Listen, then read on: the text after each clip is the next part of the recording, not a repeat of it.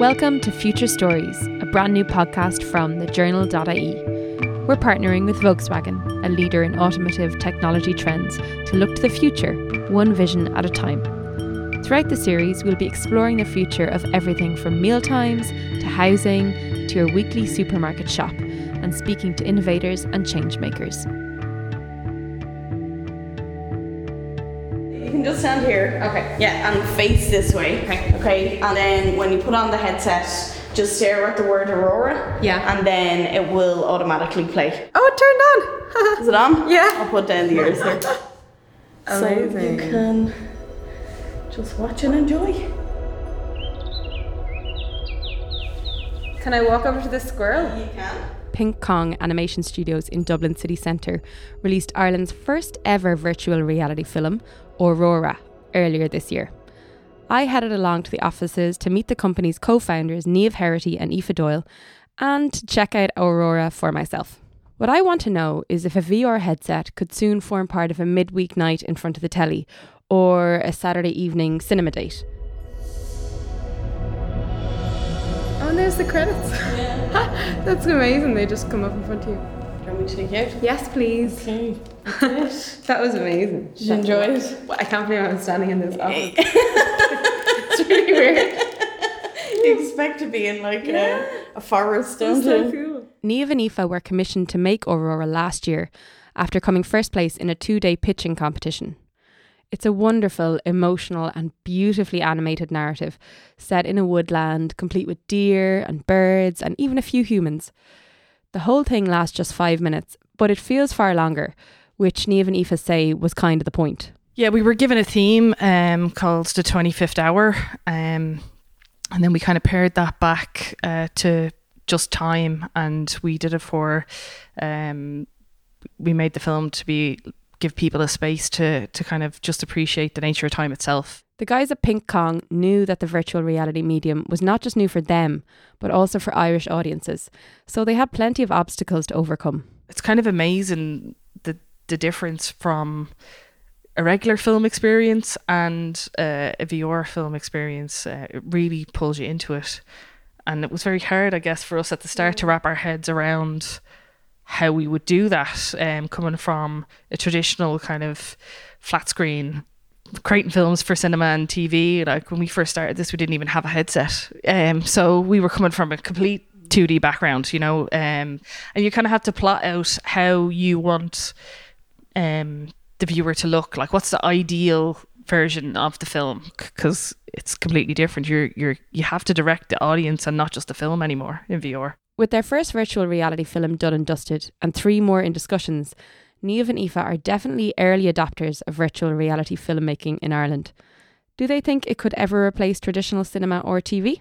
I don't think you'll ever replace like cinema or the way that film has been traditionally made, because it's such an expert craft. Like it's a beautiful art form, but VR is a different beast and it gives a different experience. Even like when first headsets came out, and the quality is not great in the fidelity of the screens, but you still love the experience you're having because you're getting all these other senses, you know, or you feel like, you know, you're able to walk in it and you feel completely immersed. So it's a different thing. I think they complement each other, and a lot of big blockbusters are now bringing out a VR to complement it, like Ghost in the Shell or Spider-Man. What I'm still wondering though is if VR will ever become something that lots of people enjoy with their friends on a Saturday night or at home with their families in the living room.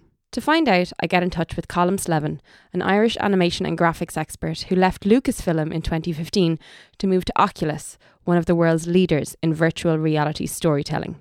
Colm speaks to me from San Francisco. My name is Colm Slevin, and I work for the content team at Oculus. I'm the head of experiences, and my team focuses on storytellers. We focus on narrative and experiential entertainment, and on helping developers and creators make things in VR that can't be categorized in a straightforward way, and certainly can't be categorized necessarily as games.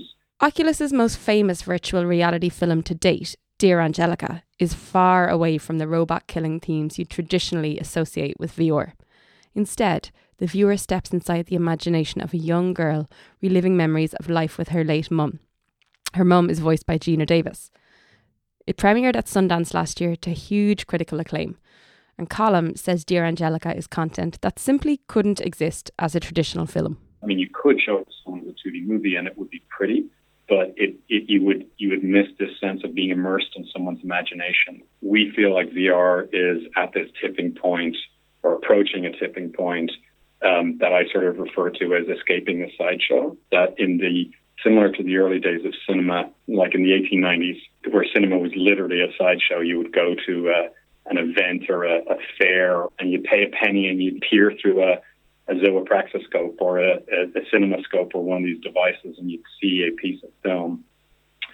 But nobody thought about bringing that into their home. They would come home and say, I saw this thing and it was amazing and it was unlike anything I'd ever seen. But they didn't think about, going to a theater full of people to see films until storytellers started to really, come to grips with the medium and use it to express their ideas, until the George Méliès of the world started, really telling stories that couldn't be told in books or in stage plays on the screen. I think people are always open to trying. People are always intrigued and curious. There's something intriguing and seductive about, like, the first time somebody tries something like VR, they're curious, like, what is it going to be? I've never known it not to have a profound effect on people, to surprise them or delight them or terrify them or whatever, but it definitely has an impact on people that is lasting.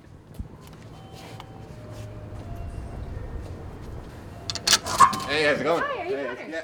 I'm at Future Shock in Smithfield in Dublin with Dara and Dave, 2 willing volunteers.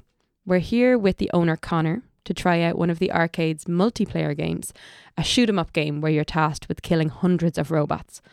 What makes this arcade a little different to the ones you might remember from your childhood is that every game here is played via virtual reality. So we've got a kind of a big headset on our face, which kind of covers all our vision around us, kind of 180 degrees. Can you see your hands there? Yeah, they're floating. It's so cool. You reload like a real gun by grabbing the bullets and loading it up. And then you move about and you shoot the you shoot the enemies that are around you. Thank you, got it back, appreciate that. Future Shock is one of thousands of similar VR arcades around the globe.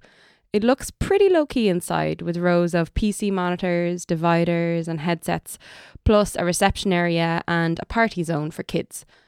But the arcade forms part of a gaming industry that's expected to be worth around €38 billion worldwide by 2025.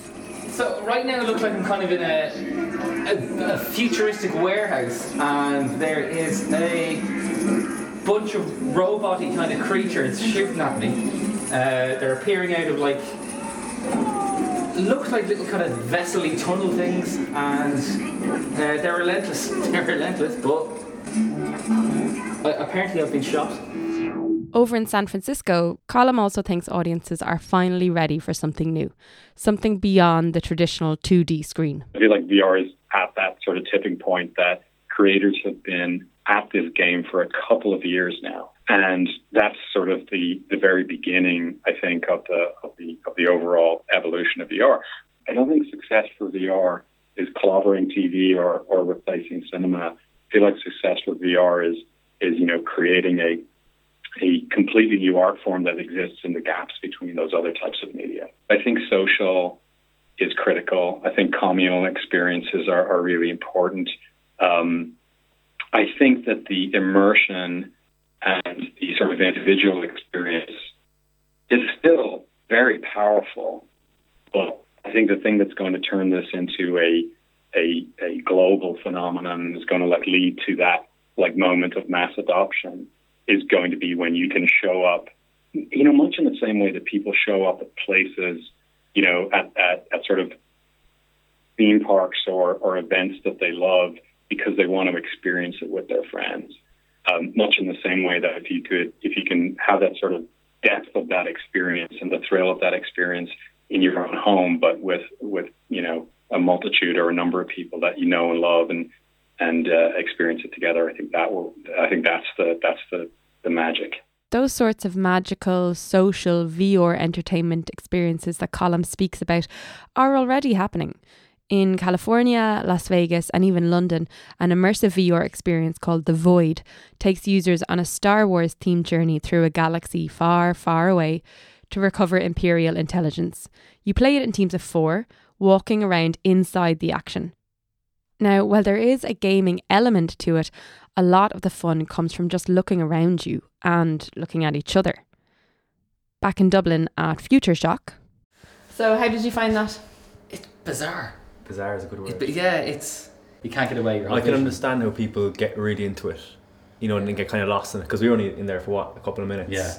And as soon as you take off the helmet, you're like, okay, wow, I'm back, kind of thing. Yeah, cool, very immersive, very just surreal and bizarre.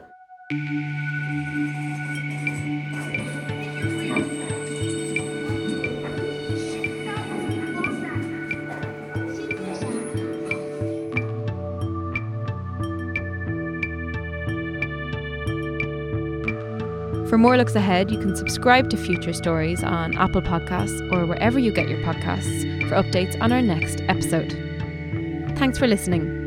Future Stories is brought to you by thejournal.ie in partnership with Volkswagen, who are at the forefront of automotive technology trends, including autonomous driving, in-car connectivity, and electric mobility.